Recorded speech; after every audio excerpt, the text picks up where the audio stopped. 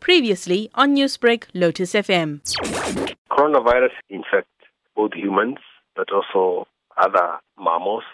So they are found very widely in the animal kingdom. They generally cause common cold or respiratory infections. But are the risks of infections higher for humans? Coronaviruses are very commonly known viruses that affect mammals in general. But there are some coronaviruses that are specific to particular animal species. In other words, you have certain coronaviruses that are only found in humans, and you have others that are found in other animals. In this particular case of the current coronavirus outbreak, what seems to have happened, and the research is still ongoing, is that the coronavirus that possibly infects animals seems to have jumped species. In other words, it has moved from its natural reservoir and started infecting humans. And this can happen because sometimes the viruses undergo genetic mutations or changes within their genetic material that enables these viruses to start infecting new species.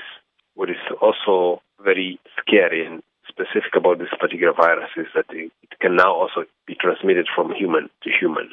Professor, now that this new coronavirus can infect humans, what is the risk of it infecting humans in South Africa? At the moment, the risk is fairly small because the epidemic is mostly restricted to China. Unless somebody has traveled to that particular region, or you have somebody who is traveling from that particular region, the chance of somebody in South Africa getting infected are very, very, very low. Nevertheless, what are some of the signs and symptoms of the coronavirus infection in humans? The problem with this coronavirus infection is that it looks very much like other viruses that cause respiratory symptoms. So the main symptoms of this infection are fever and coughing, and if the condition worsens, then you develop pneumonia-like symptoms, which is difficulty in breathing and so on. But like I said, if someone has not traveled or has been in contact with somebody who has traveled to China, the chances that even if you experience a fever or a cough, the chances are that you would be infected by other common cold viruses and not by this new coronavirus infection. Newsbreak, Lotus FM, powered by SABC News.